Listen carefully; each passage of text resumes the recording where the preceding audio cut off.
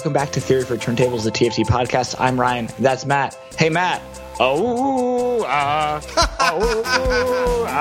You took mine. Hey, Ryan. Raw, where the shot leaves me gagging for the arrow.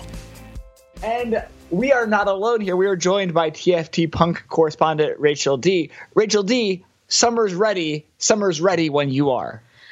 Oh, summer, all the treats. Guys, we were discussing Last Splash, the 1993 album by The Breeders. And this was a big hit on alternative radio on MTV. And it was a favorite. I guess this was kind of a time before I was really into albums. And we talked a little bit a few weeks ago I was definitely into Criss Cross's Totally Crossed Out. I know that my cousin Aaron had The Breeders' Last Splash on CD, but I definitely at the time loved Cannonball, which made its way around MTV with its Spike Jonze and Kim Gordon, I believe, produced a video. Mm-hmm. So it was a great confluence of the Kims of alt rock, of Kim Deal, formerly of the Pixies by this point in time, and co-principal of The Breeders, and Kim Gordon of Sonic Youth came together on the music video for this, and then even though my cousin had the full album, I think I came to appreciate Last Splash as a full album much later, and kind of in reapproaching it at some point in my early 20s. And this is a great album. We've been saying this every week for a while, right? It's going to be hit after hit for a while here, and in different ways, right? We just to kind of chart our last 3 weeks, we have covered Criss Cross, Meatloaf, and The Breeders. So as the very early 90s became the mid 90s, it became a wild time in music because all of these things coexisted.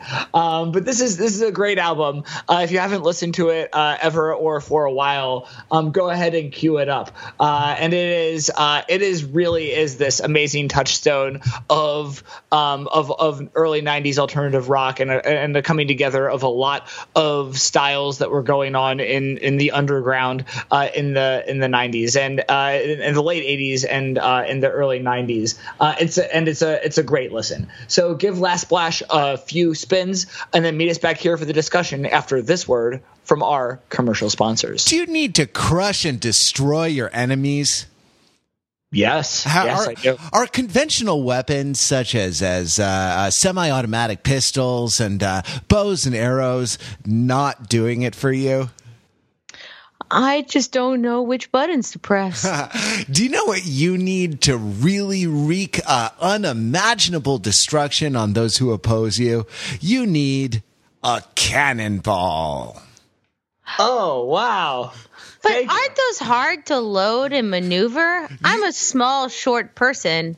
A cannonball can't possibly be something I could maneuver on my own. That's why every cannonball comes packaged with your own twin sister.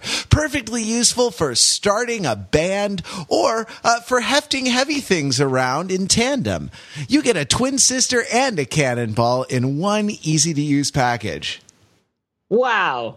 Thanks, Cannonballs. You're absolutely welcome. That's Cannonballs. And from the maker of Cannonball, the Divine Hammer. Don't miss it. The Divine Hammer. I thought you looked like Thor. And we're back. Hey, Rachel, I have a question for you. Okay. Yes. The Breeders, with their hit song, and their kind of taking over of the alternative rock airwaves, and their amazing melodies, and their kind of musical experimentation. Are they better than the Pixies? Ooh, wow.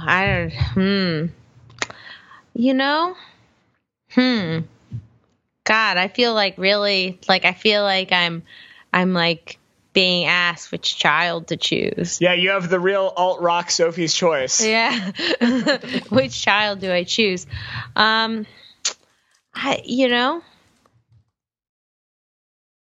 This really is a Sophie's Choice. It really is. Well, talk it out. Talk it out. We're here to help. I kind of want to say I don't know, because I appreciate the later Pixies work too. That I think so this is interesting. This is an unconventional opinion, though. I like. I'm not saying like the thing they just released. I don't know what that is. Oh, Indie Cindy. Yeah, no, I don't know.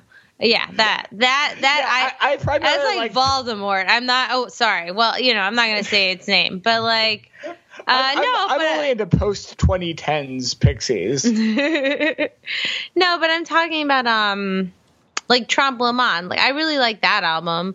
I think that is sort of seen as having less of the Kimminess all over it, artistically and musically, and I really like that. I like the sound of that album. I enjoy it quite a bit. But I think in some ways, like I think the things that are sort of like I think what people think of when they think of the Pixies and like that kind of that sound seems to have more of a shared lineage with like what the Breeders sound like. I don't know. This is a hard question. This is a lot to put on me.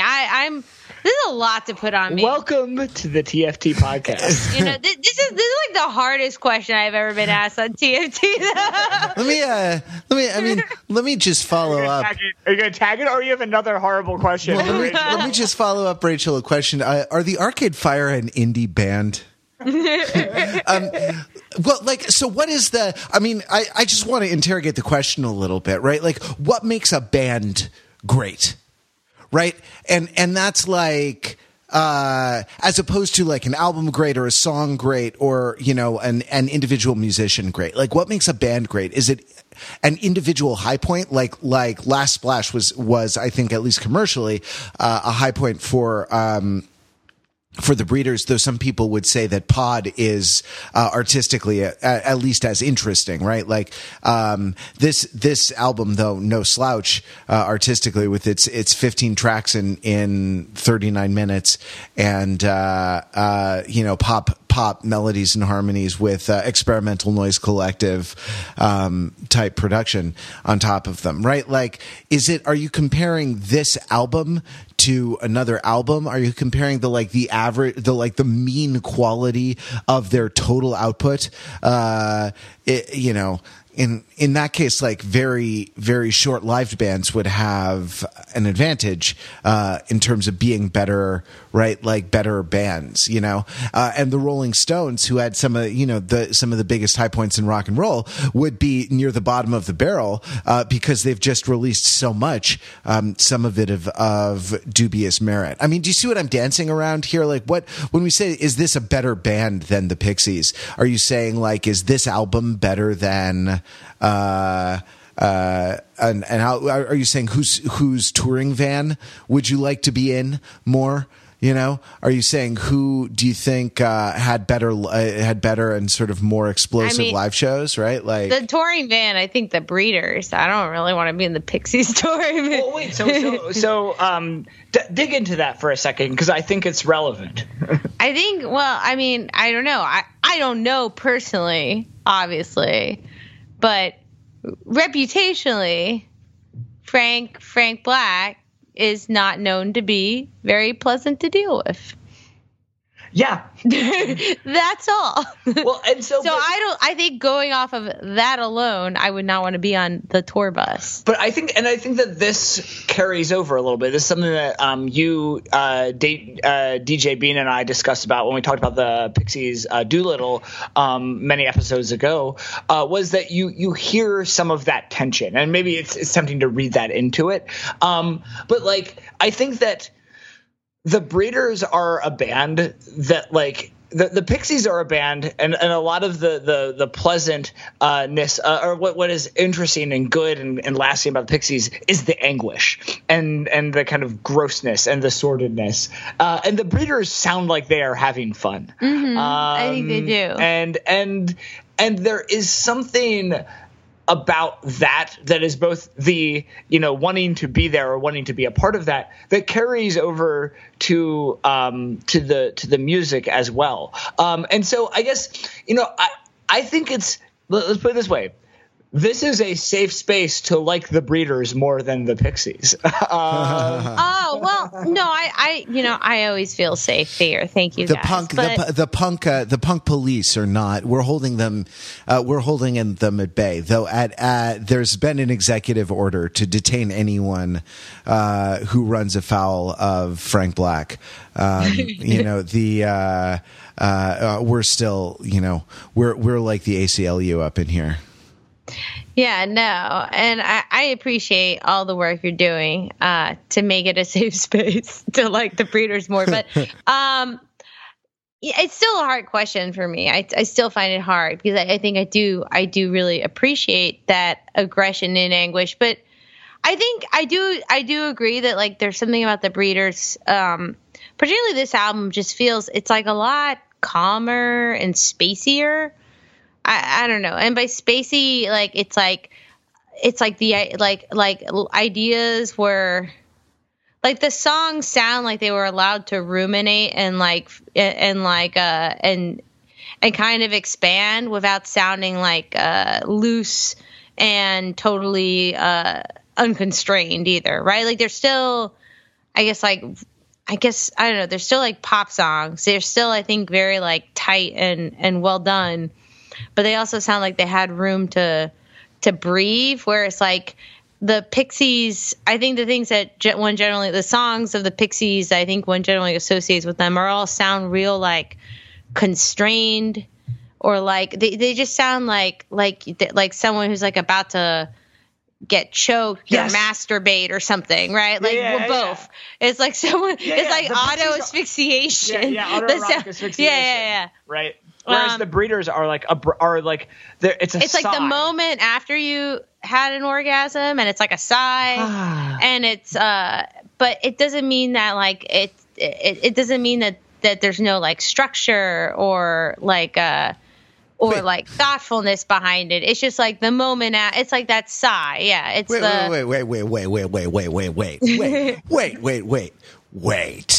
Women having orgasms? Now I've heard everything. No, right? But this is why the Breeders are better than the Pixies. Yeah, I do hear you. It's like that moment after. It's like the OxyContin,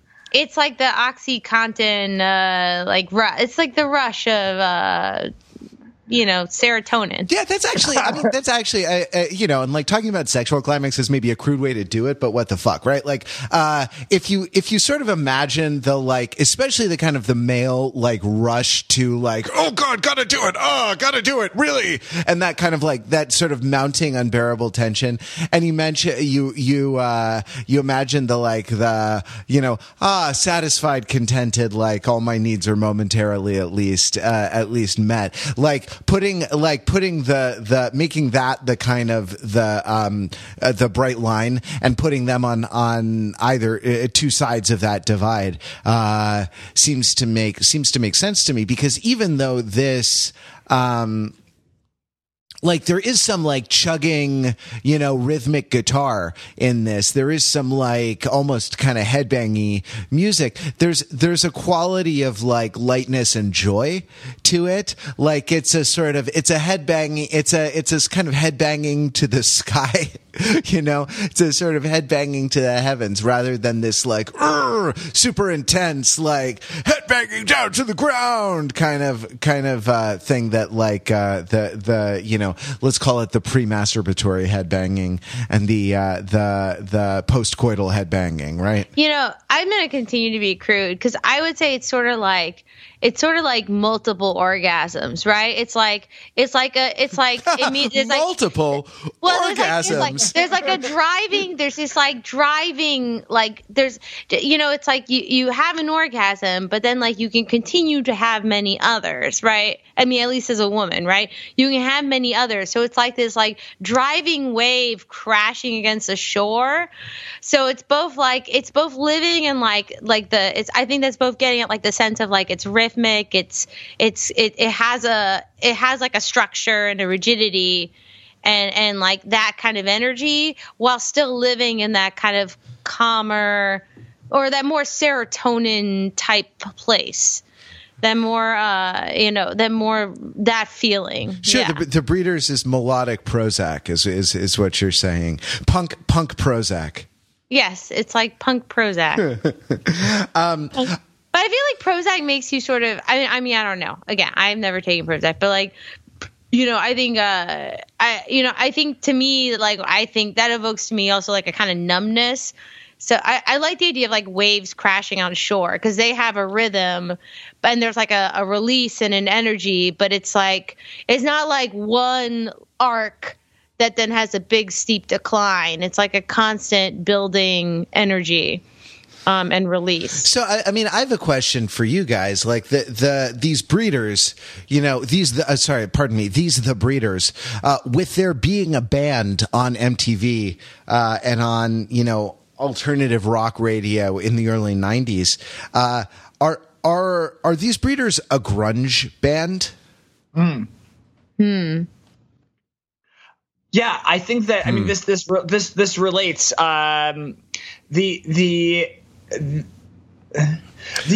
grunge shoegazy dude music? I think that they are. I mean, we're noticing all of these kinds of.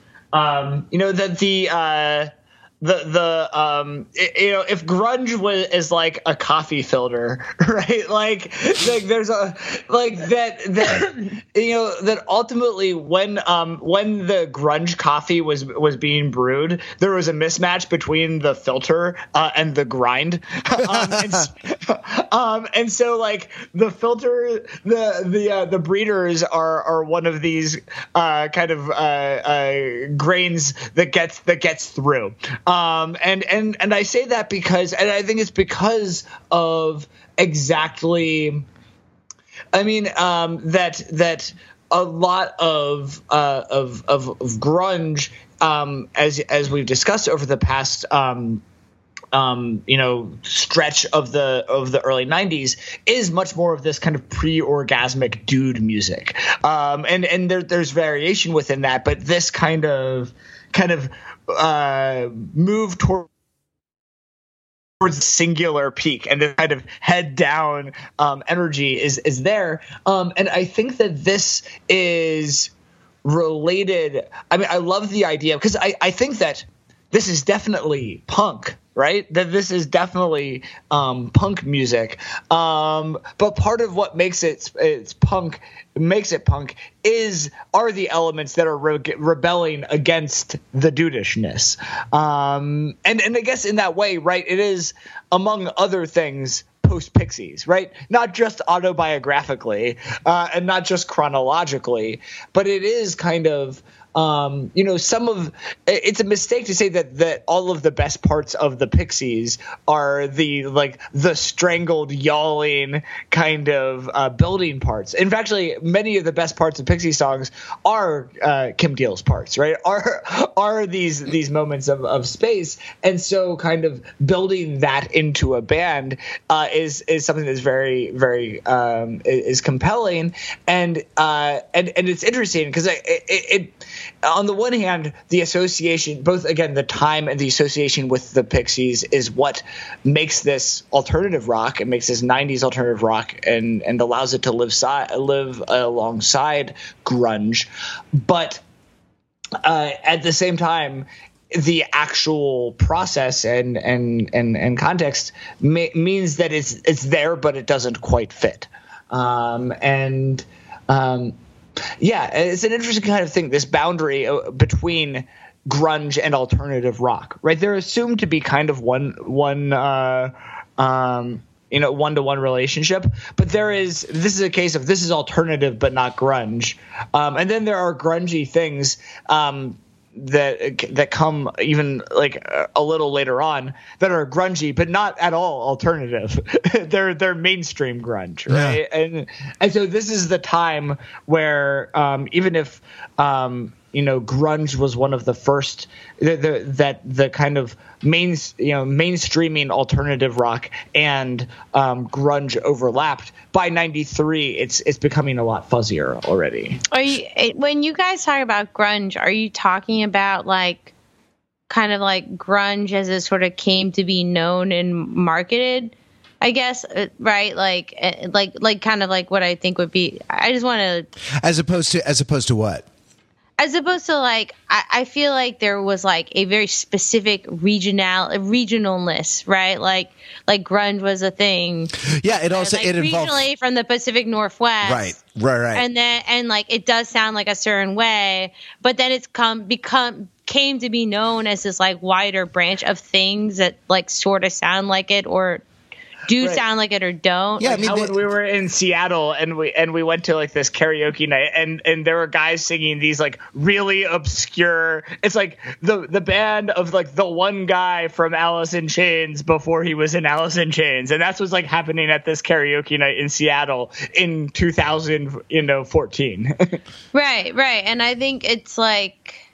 I'm just asking because I just want to. Well, sure. Like, I just want to like think about that and make sure I'm following as well. The answer, there's an answer to your question of so is it the one or is it the other, and the answer is yes, and that like and that I mean that sort of tension and like what alternative rock is another thing, right? Like because there are things that are not alternative rock that were definitely presented as an alternative to rock, which is something that we talked about on our excellent Tori Amos episode. So the definition of grunge here, like, I don't know, I would actually almost situate this as kind of proto grunge, right? I feel like you have to have the Breeders, and not just because, we happen to know that Kurt Cobain liked the Breeders, but I feel like this sound goes with Nirvana more than it goes with like Pearl Jam and Soundgarden, right? Like, and maybe like grunge, maybe that like Seattle music, that sort of like that grunge music is maybe there are kind of two strains to it, and one is the riff rock strain represented by Pearl Jam and Soundgarden, and then there's the kind of the airier slightly more the Doorsy strain that's represented by Nirvana, and that's the strain that I think that the Breeders goes into, but I would say that it's actually upriver, right, from that, rather than being a result or a response to that. It's this is sort of flowing into that to that kind of airier, maybe a little more punkish, maybe a little more DIY, maybe a little less instrumentally virtuosic type of grunge sound. I mean, does it make sense, the idea about there being two kinds of grunge and Nirvana being on one side and Pearl Jam being on the other? Yeah, and the great shame being that like they were lumped into one genre, right? Like, in that due to proximity in terms of geography and timing, this became one grunge, but there were in fact multiple grunges. Sure, right? I mean, there were, right, and it's like referred to a scene, and I guess the Breeders weren't really part of that scene because they were like Midwestern. Rather than being sort of the Pacific Northwest, right?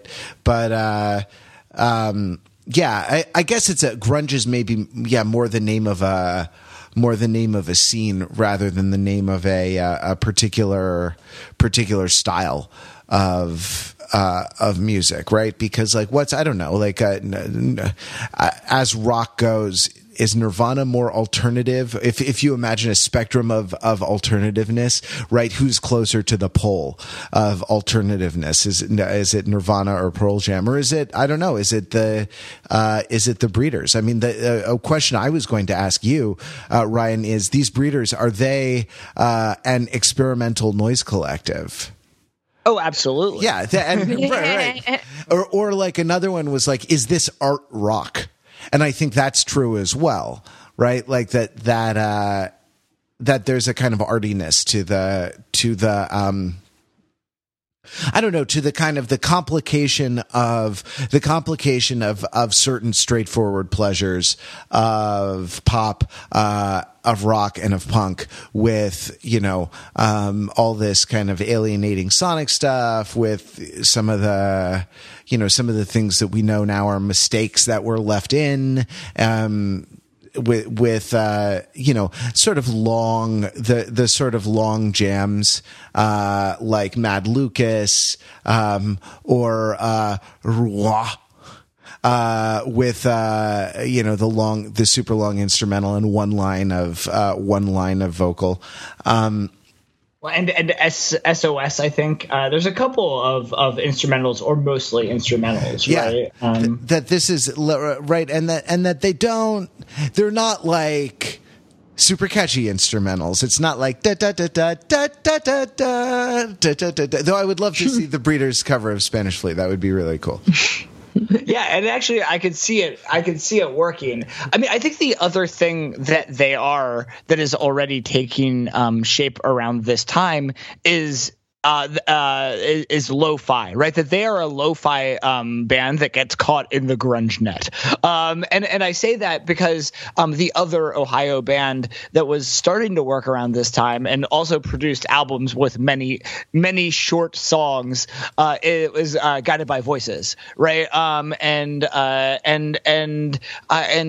around the same time, you also have bands like Pavement starting to get going, and Sebadoh, the Dinosaur Jr. side project, that are actually kind of that is, if there's a scene that they're a part of, that in terms of the kind of in the underground, they're in that scene, but again, in part by influencing Nirvana, and in part, I mean, again, at this point, yes, you talk about rivers and tributaries, but it all becomes like a vast swampland by the early 90s, and these things are all feeding one another in a set of kind of doubling back tributaries and lagoons, because the levels of influence are starting to become so dense, and so this is both influencing and influenced by Nirvana at this point, and kind of in dialogue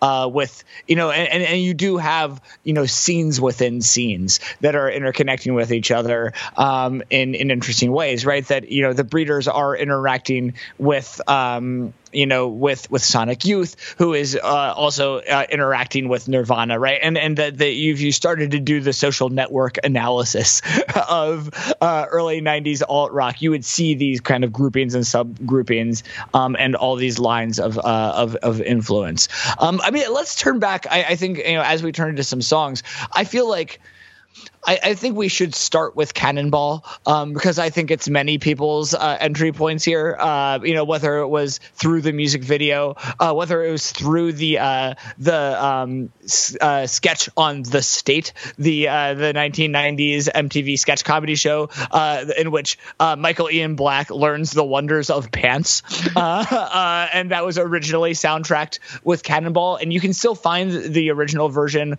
on Dailymotion or kind of other illicit corners of the internet, but the version of the sketch that is now out on MTV has a very Cannonball-like song, but not actually Cannonball, because of rights issues. I mean, this is the case with a lot of the state sketches.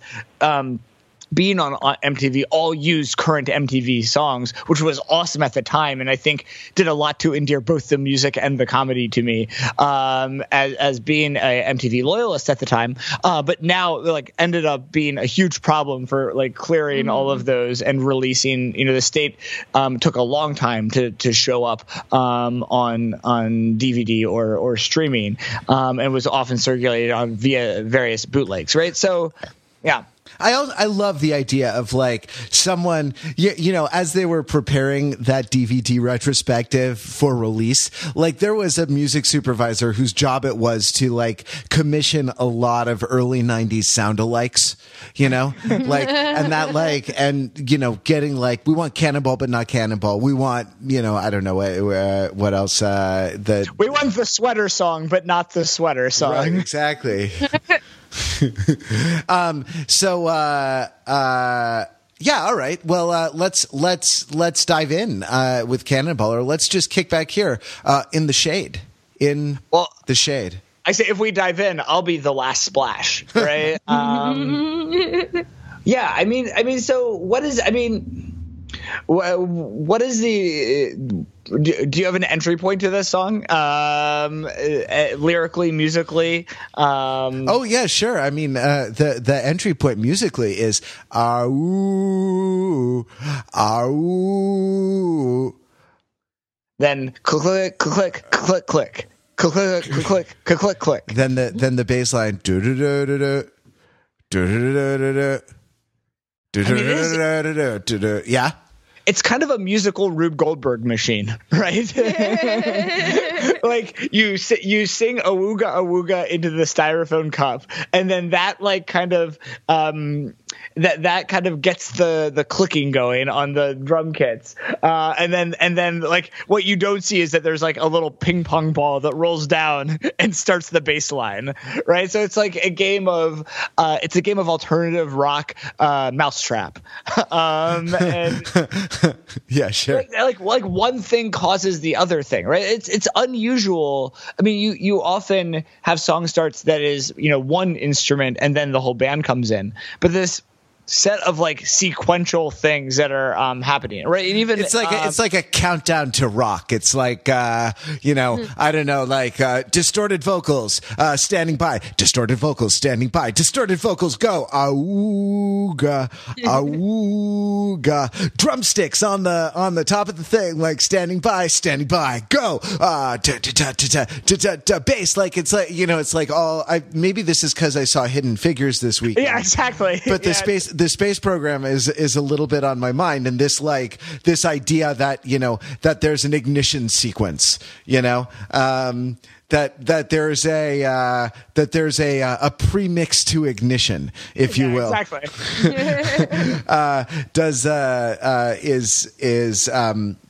You know, I don't know, sticking with me for whatever reason. Like the other thing it reminds me of is those things where it's one performer and they have like a loop pedal and they play, you know, like what was like KT Tunstall did that recently and was all over the place and then mysteriously disappeared.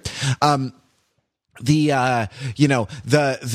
see it a lot in like, I don't know, busking or like opening acts or things like this, right? Like where they sort of lay down a bed, except here, all the pieces that are going to be looped are all played by different musicians. So it's a little bit like the Stone Soup of alternative rock. Cause it's like, what did you bring to the Stone Soup? Oh, well, I brought a little distorted vocal. I brought a little bass line. I brought a little, drum rhythm and stuff. So yeah, there's this kind of, almost kind of communitarian ethos to it. I mean, I think it's interesting, you know, that that actually goes with one of the key lyrics in the second verse of the I'll be your whatever you want, right? And I think that's there in the context of a relationship, but it kind of speaks a little bit to the ethos of the band as well, right? And there is this kind of I mean, it's how I partially parse the other lyrics of spitting into a wishing well, right? And I mean, I like just to kind of go through the first verse. Spitting in a wishing well, blown to hell, crash. I'm the last splash. I know you, little libertine. I know you're a real cuckoo. Want you, cuckoo, cannonball. They're hard lyrics to parse, right? In that they are, and yet because there is this kind of because spitting into a wishing well is both an act of like carefreeness and an act of defiance. It's an act of carefree defiance, right? Because it's like it's a small act of rebellion. But I guess it is this thing of just spitting into the wishing well is enough to destroy it. I don't know, Rachel, what do you?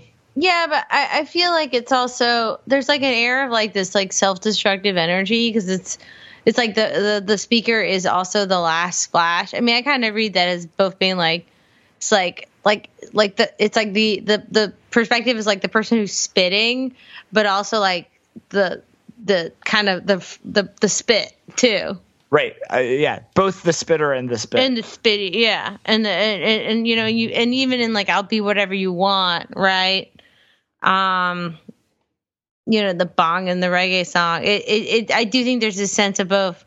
Yeah. There's like the defiance, but then also kind of like knowing that kind of whatever is like driving the actions and feelings are ultimately not good for them. Or well, what does it mean to be the bong in the reggae song? Like, what is the, you know, as I am to you, so too is bong to reggae song. And like, that is, that's a little opaque to me. Like, is the bong the catalytic agent of the reggae song? It's the enabler of chillness, right? Yeah, but it's also the thing that everyone puts their mouth on, right? And so it's like, yeah, I mean, I think it's like the same as like being like it's like I'm the spitter and the spit, you know, like it, right? You cannot separate the spitter from the spit. You know, it's I think you're right. The bong and the reggae song is both like the driving thing and also the thing that everyone puts their mouth on. The thing that gets passed around, right? And it's I think it's like I think it's like an interesting kind of like split there of like both being, you know, the speaker is both like kind of like this agent and also, you know, not. Yeah, I think that's, I mean, well, it's interesting then. I mean, this idea of being both kind of like, it's because like you're then both like active and kind of then passive, right? And right. I mean, this idea of being in the shade, right? If you're in the shade, then you are not the sun, right? No, you're not the sun, right? Right, you're not the. No. And you're also not the thing casting the shade. Right, exactly. Right. You're something else over there. Right. Mm-hmm. Mm-hmm. Yeah.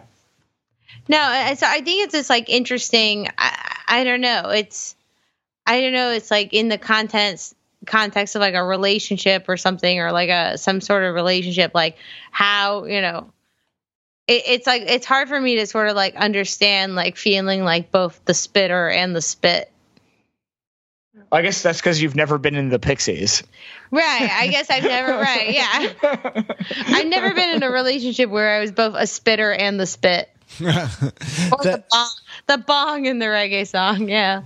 Right. I mean, like the sort of little libertine, like libertinism is, you know, the pursuit of pleasure above all other things, and at the expense, and not with the kind of like the sort of John Stuart Mill utilitarian limits on it, right? Like the idea that your right to swing your fist ends at my face. It's the sort of the elevation of one's own one's own gratification above all other aims. And so, like, the idea of, like, I don't know, I know you, little libertine. I mean, I don't know if this whole song is kind of a fuck you to the Pixies, but, like, there's a sense of right, like, there's a sense of the there's a sense in the song both of kind of rejection of like the idea of, like, I know you, or spitting in a wishing well and kind of expelling something, or like being blown to hell, or kind of capitulating to it, like in the sense of, like, I'll be your whatever you want. The bong in this reggae song, that like that tension is that tension is there, both the spitter and the spit. And, like, what does it mean to be the last splash, right? Oh, to me, yeah, I feel like, I mean, to me, I read this like that's a spit. Yeah. I don't know if sorry, maybe your question, but yeah, I mean, that's how I took the spit. Like, it's like, that is where I took the spit from. Sure. But why is it the last one? Right? Like, are there other splashes? And why was it necessary? Why was it necessary to have more splashes, beyond the last one? You know what I'm saying? But I thought the last splash is coming from the wishing well being blown to hell, and right, and so I see that, yeah, and well, also, I mean, I've always interpreted cannonball as being a cannonball in a pool.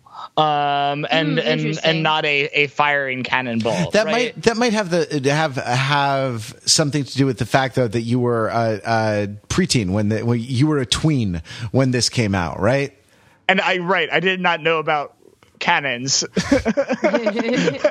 that wasn't your frame of reference, is what you're saying. Actually, that's not true. In around that exact time, for a report on, we definitely had our Revolutionary War unit, and I actually got in trouble for cutting. There was one Xerox copy of a library book that was meant to be like the class reference copy, and I cut out a picture of a cannon for my own book report. Wow! And got in trouble. That was right around this time. So I did know all about cannons and their balls. You had cannons on the mind, but it's not like Matt, who, like, while you were using a dial-up modem, he had to use a cannonball. And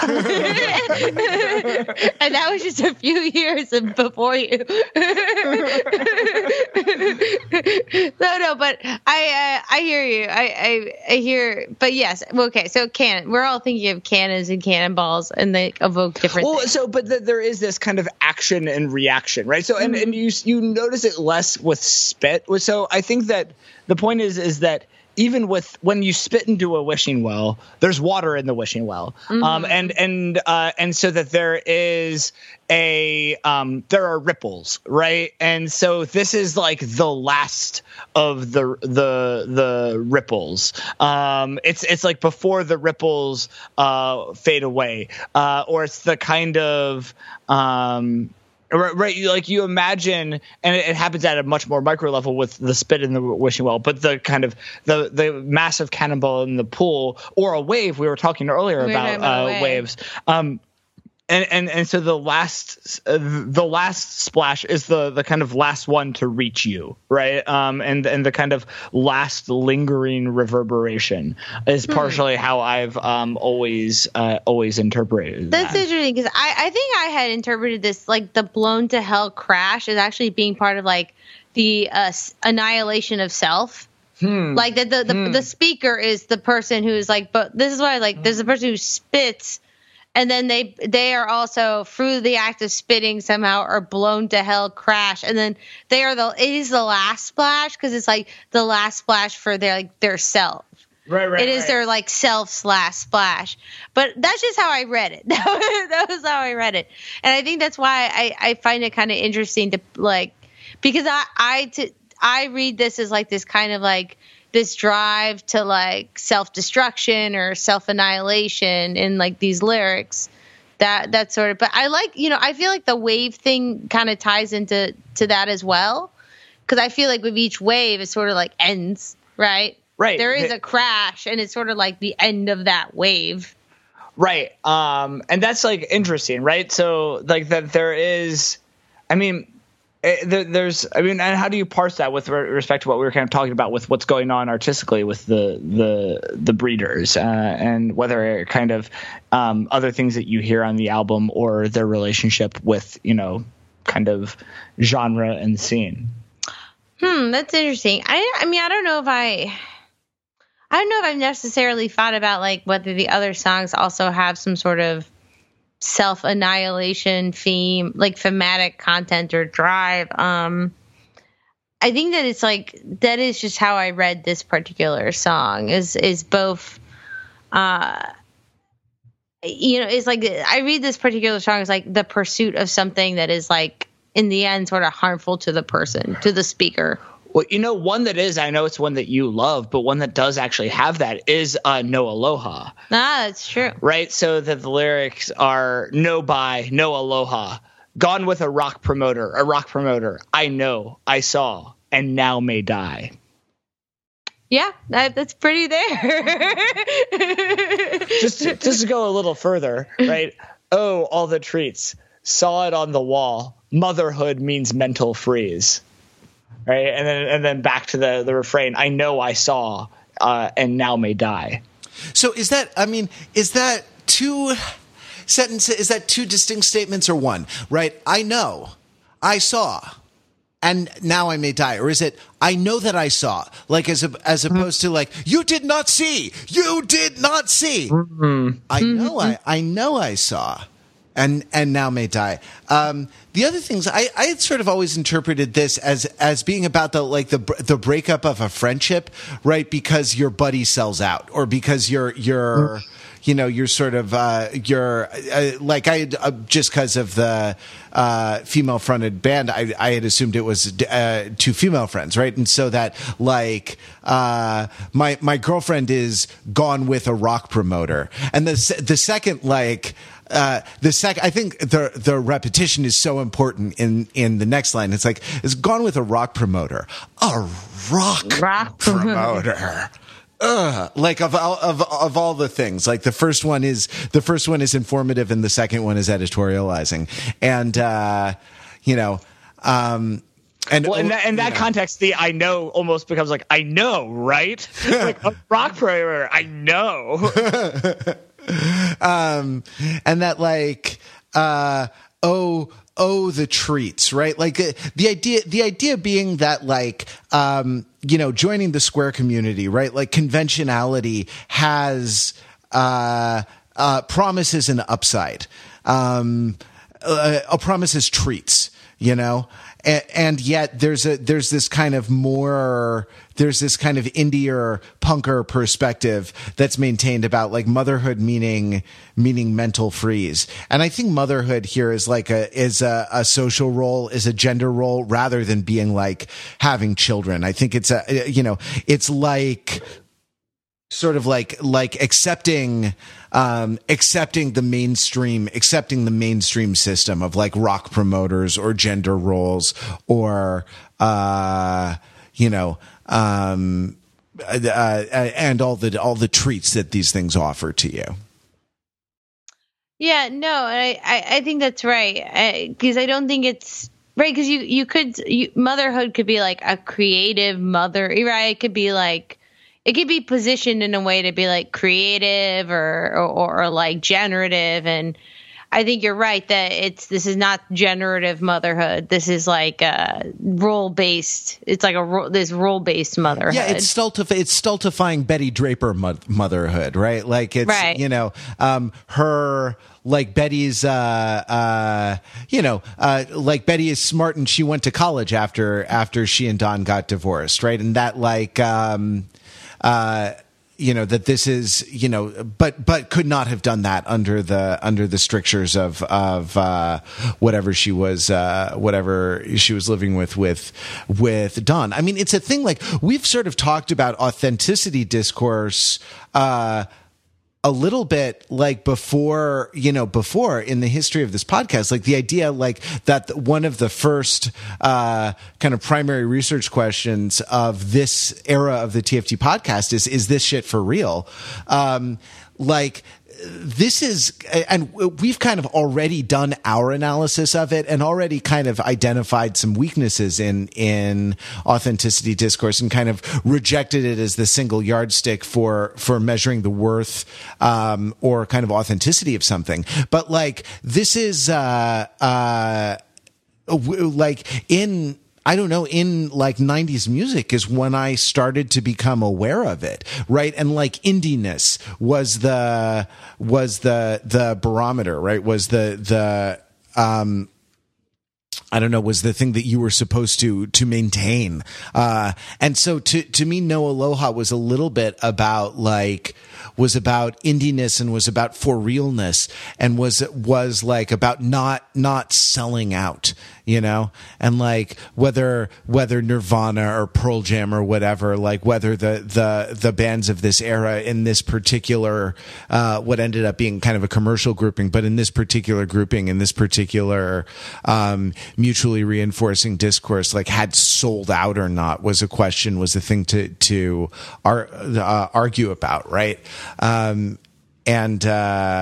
You know, I don't know. It's just, it's interesting to me that now in the course of doing this podcast, we've now come full circle and are back at the birth, of I call it the birth. It was the first time I was aware of it. So it was the birth for me, of the authenticity discourse that sort of animates us. The motherhood of authenticity means mental freeze, right? I mean, I think one other line here that's kind of between these two lines that is also interesting and related to this and evocative is "saw it on the wall," and I'm trying to decide whether it is all of the treats that are seen on the wall, or it is that that you read it as "saw it on the wall." Motherhood means mental freeze, and which makes me feel like that it's like a piece of graffiti, right? Or a slogan, or something like scratched like on a bathroom wall, in a toilet stall, right? Yeah, exactly. Right. But with the force of this idea of like it's prophetic, right? Like the biblical writing on the wall, you know, or the which, you know, survives in the phrase like the writing is on the wall. Like you should be able to read the signs and understand the implications of this, you know, of this phenomenon, right? Like so it's a good line because it's kind of multivalent and polysemic. You know, well, and immediately you in walls. I mean, I rarely think of, I don't know, Pink Floyd's wall and the Ramones' wall, right? The Ramones' brick wall, right? They, like you get a lot from a wall, but it's in this context, right? It's not the wall as dividing and keeping out or in, but it's a wall as a surface to project upon, right? And to deface. Yeah, you know, I think my read of that line was a lot more like just like prosaic, like you know, like she could sense that the friend was like the person was leaving her, right? Like just like very, very basic, like I knew, like, and like reiterating, like I saw, like I knew my friend was like, I knew that this person was like going to be gone. Despite the relationship sort of just like fading into obscurity with no real like closure or sense of like with no real sense of closure. But that's interesting. I like all the different wall interpretations. I mean, I think just to pause before we go into any songs. I mean, I think this is so interesting because like there's a tremendous amount of parsimony here, right? These are, and I guess again, it's worth. Part of it is contrast and context. In the last week, we did Meatloaf, right? Meatloaf and Jim Steinman's "Bat Out of Hell 2," which would not use 5 words when it could use like 50,000 words, or at least the same 5 words repeated 10,000 times. And so I I think that that what you have, the brevity, and we were saying this earlier, but I think that these two closer reads highlight this, is that there really are, in these short songs with relatively simple arrangements and instrumental components and really kind of simple like fragments, right? That there are these kind of lyrical fragments or kind of statements that really like are like read directly, give you very little, but then are kind of can be endlessly pondered more or less directly. And I think there's something very interesting going on there. Any other songs that the two of you that always jump out at you or are really for further of a last look? I think I want to a little bit like point people towards the French symbolists a little bit as a way of like as a way of thinking about this in terms of like not necessarily in terms of parsimony, but like these lyrics reminded me a little bit of some lines of Guillaume Apollinaire that I know. And no, I'm not pretentious. I actually am this insufferably pedantic. And then like from him tracing back to like Baudelaire, especially with kind of the link between kind of the link between degradation, the kind of and Rimbaud, and kind of the move to self-annihilation is something that is interesting in terms of these lyrics, because I mean these girls just want to get along.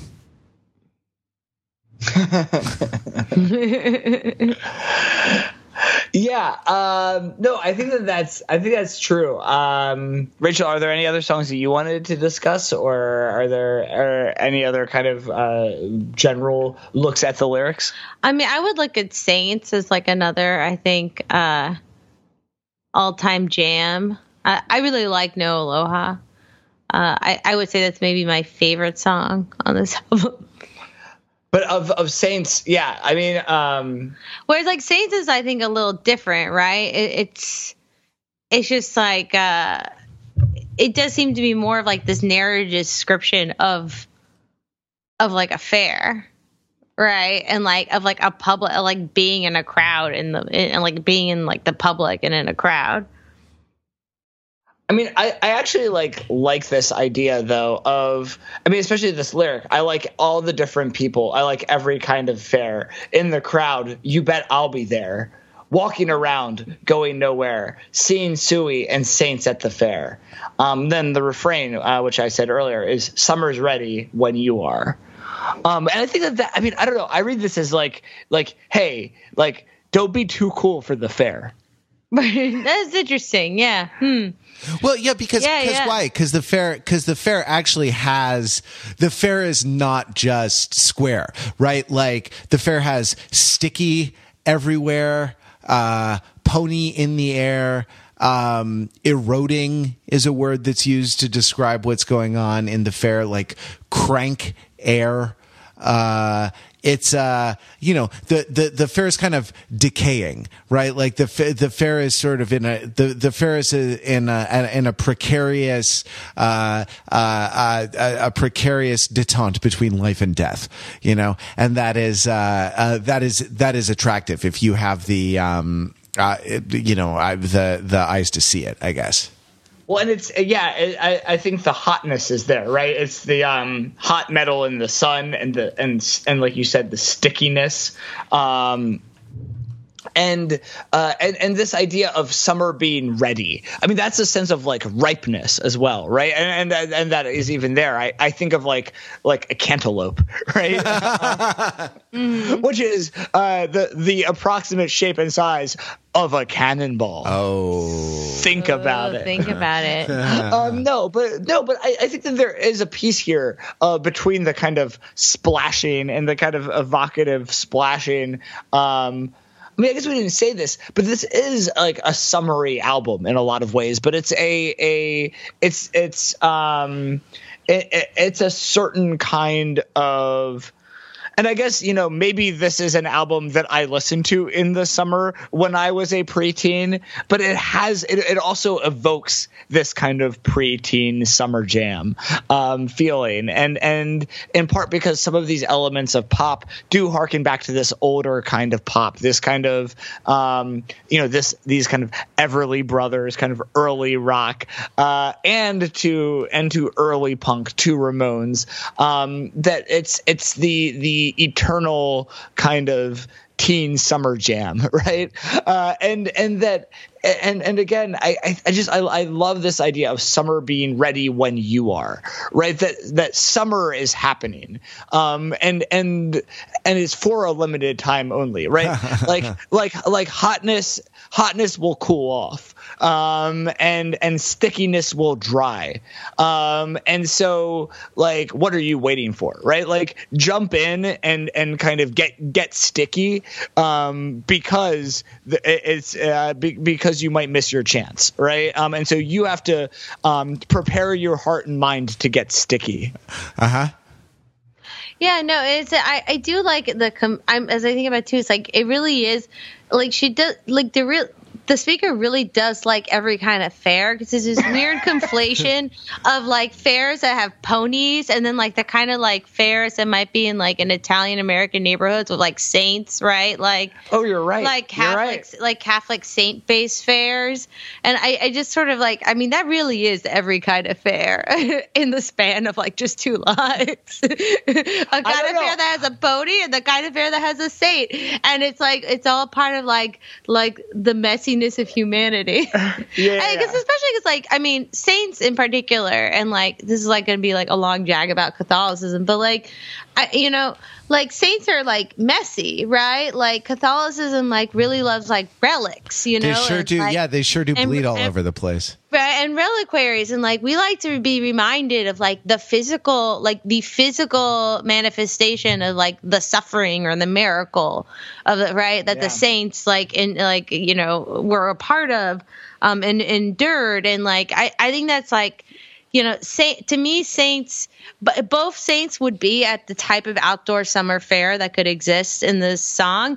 But like, it also, I think, ties back to that like idea, like the messy humanity of it all. Yeah, and there's this, and it is this kind of, it is a divinity in like glimpses of divinity in a human world, right? And so it's not up in heaven, it's there, but it's like down at the fair, right? And this is where miracles happen in humanity, right? With all the different people, not in like one specific scene. I feel like then maybe one to close on, kind of connecting to some of this, is Divine Hammer, also.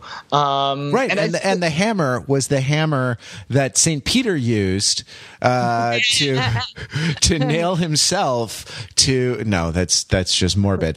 Stop hammering yourself. Stop hammering yourself. Right. Yeah, that was really what made it particularly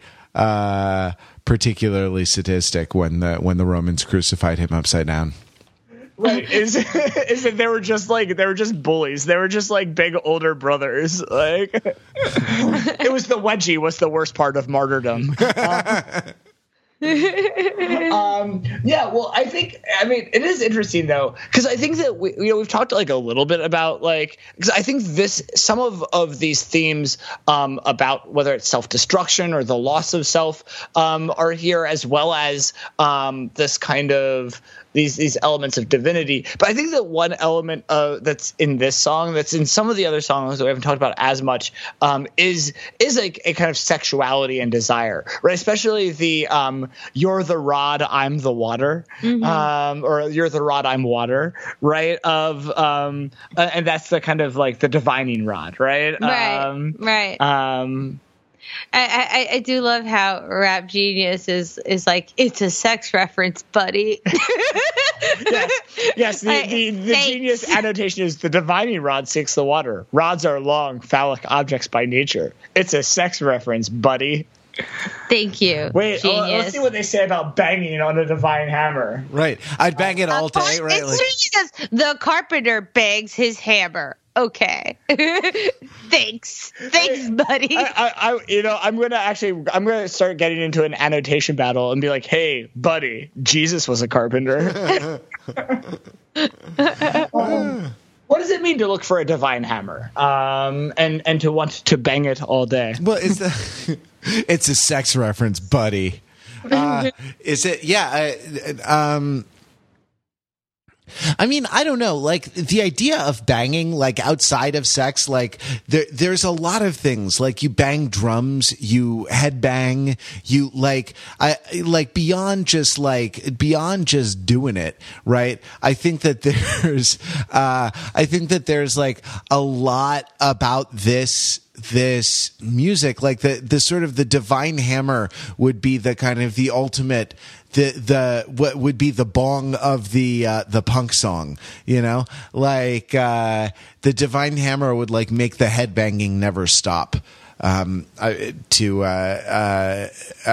a young boy growing up in Los Angeles when he was 12 or 13 when this record came out. Well, wait, tease that out a little bit. I'm saying that like that, you know, I don't know. I didn't like, I liked this song a lot when I was a young teenager because I had this record and I had Pod on CD, and I liked this song a lot because this was the jumping around and getting crazy song, like kind of beyond, like more than like it's almost like sugared cereal fueled headbanging rather than like social rage and protest filled headbanging. And that's like when I encountered this record at this precipice between like latency, childhood, and puberty. And the so to me, like the would you say that was divine hammer time? Yeah, but I didn't want to stop. I'd bang it all day, you know, like, and so the like a lot of the kind of I don't know. I feel like some of the more overt sexual stuff here is trolling because I feel like there's actually more going on. But like to me at the time, what this meant to me as a kid listening to this was like I wanted this song, like, and I probably did at some point put this song on single song repeat on my CD player and just like listen to Divine Hammer over and over and over for an hour. So I did bang it all day. But you can never go, you know, as an older man, you can never go as long as you did when you were young. I mean, the other lyric I love here is that I'm just looking for a faith waiting to be followed. And then it disappears this near. And this idea of I mean, and actually that's like, it connects back to Summer's Ready When You Are, right? And that like, this is a van, it's like looking for a van that's already loaded, is kind of interesting. And it's like, you know, it's again, it's a inverse, it's a reversal of the Groucho Marx. It's like, I only want to be a member of a club that would have me as a member. Right? Like I'm looking for a faith wanting to be followed. Like, so like, don't make it too hard for me. Mm-hmm. And when you find that, then I'll join, right? And so so this idea of like, you know, if you find that divine hammer, that like one song that feels great, that one scene that is right, then you belong, right? But like, you don't need, like, I'm not looking to be hazed, and I'm not looking for like tests of will, and I think that is what is. I think to circle it all back, I think that's what's appealing about the Breeders is that the Breeders are a faith that wants to be followed, right? Like this is likable music, and not, you know, again, and it means that doesn't mean that it's not difficult, and it's not experimental, it's not artistically ambitious, but it is music that you know, right, it's like you got your art rock chocolate in my pop song peanut butter, right? Yeah. Well, yeah, and like it's like a peanut butter chocolate like cookie sandwich that like is like a little warm from being in your pocket. It's not like disgusting or inedible. Like, it hasn't totally disintegrated, but it's just like a little warm from being in your pocket. And then as it has melted and you bite into it, this is that last splash of peanut butter that falls down onto your corduroy pants. It's about sex, buddy. Wait, I just want one more comment. It is not about having sex all day. That everything I know is a lie. Yes. That's another quote. Yes, this is the other annotation from the geniuses at Rap Geniuses. The carpenter backs his hammer, except she bangs it. Is she the carpenter? Probably not. Except that she said, I'd bang it all day. Like, so why does she not get to be the carpenter? If it's not about having sex all day, then everything I know is a lie. Man, boy, there's going to be this genius has another thing coming. Yeah, that is some like premium user generated content there. Hey, listen. All we are, we're just looking for. If you were looking for a faith waiting to be followed, then keep on listening to the Theory for Turntables podcast, because we are going to keep worshiping at the divine hammer. We're going to keep banging the divine hammer of the 1990s, of alternative rock, of grunge rock, and all the related rivers and tributaries coming together into one great big steamy bog. And so join the conversation. We're on Facebook, TFT podcast, or we're Theory for Turntables on Facebook. We're TFT podcast on Twitter. Jump in on the show notes on Overthinking It. And tell us about your experiences with Last Splash, whether or not you listened to it in the 90s or just checked it out for the first time now. There's a lot of, I think, personal memories associated with all of the songs we talked about, with other ones that we didn't get to. So share your memories, share what you think about the lyrics, about the music, and about the context of this album. So we'll be back next week with another album from the early 90s. Until then, keep it real.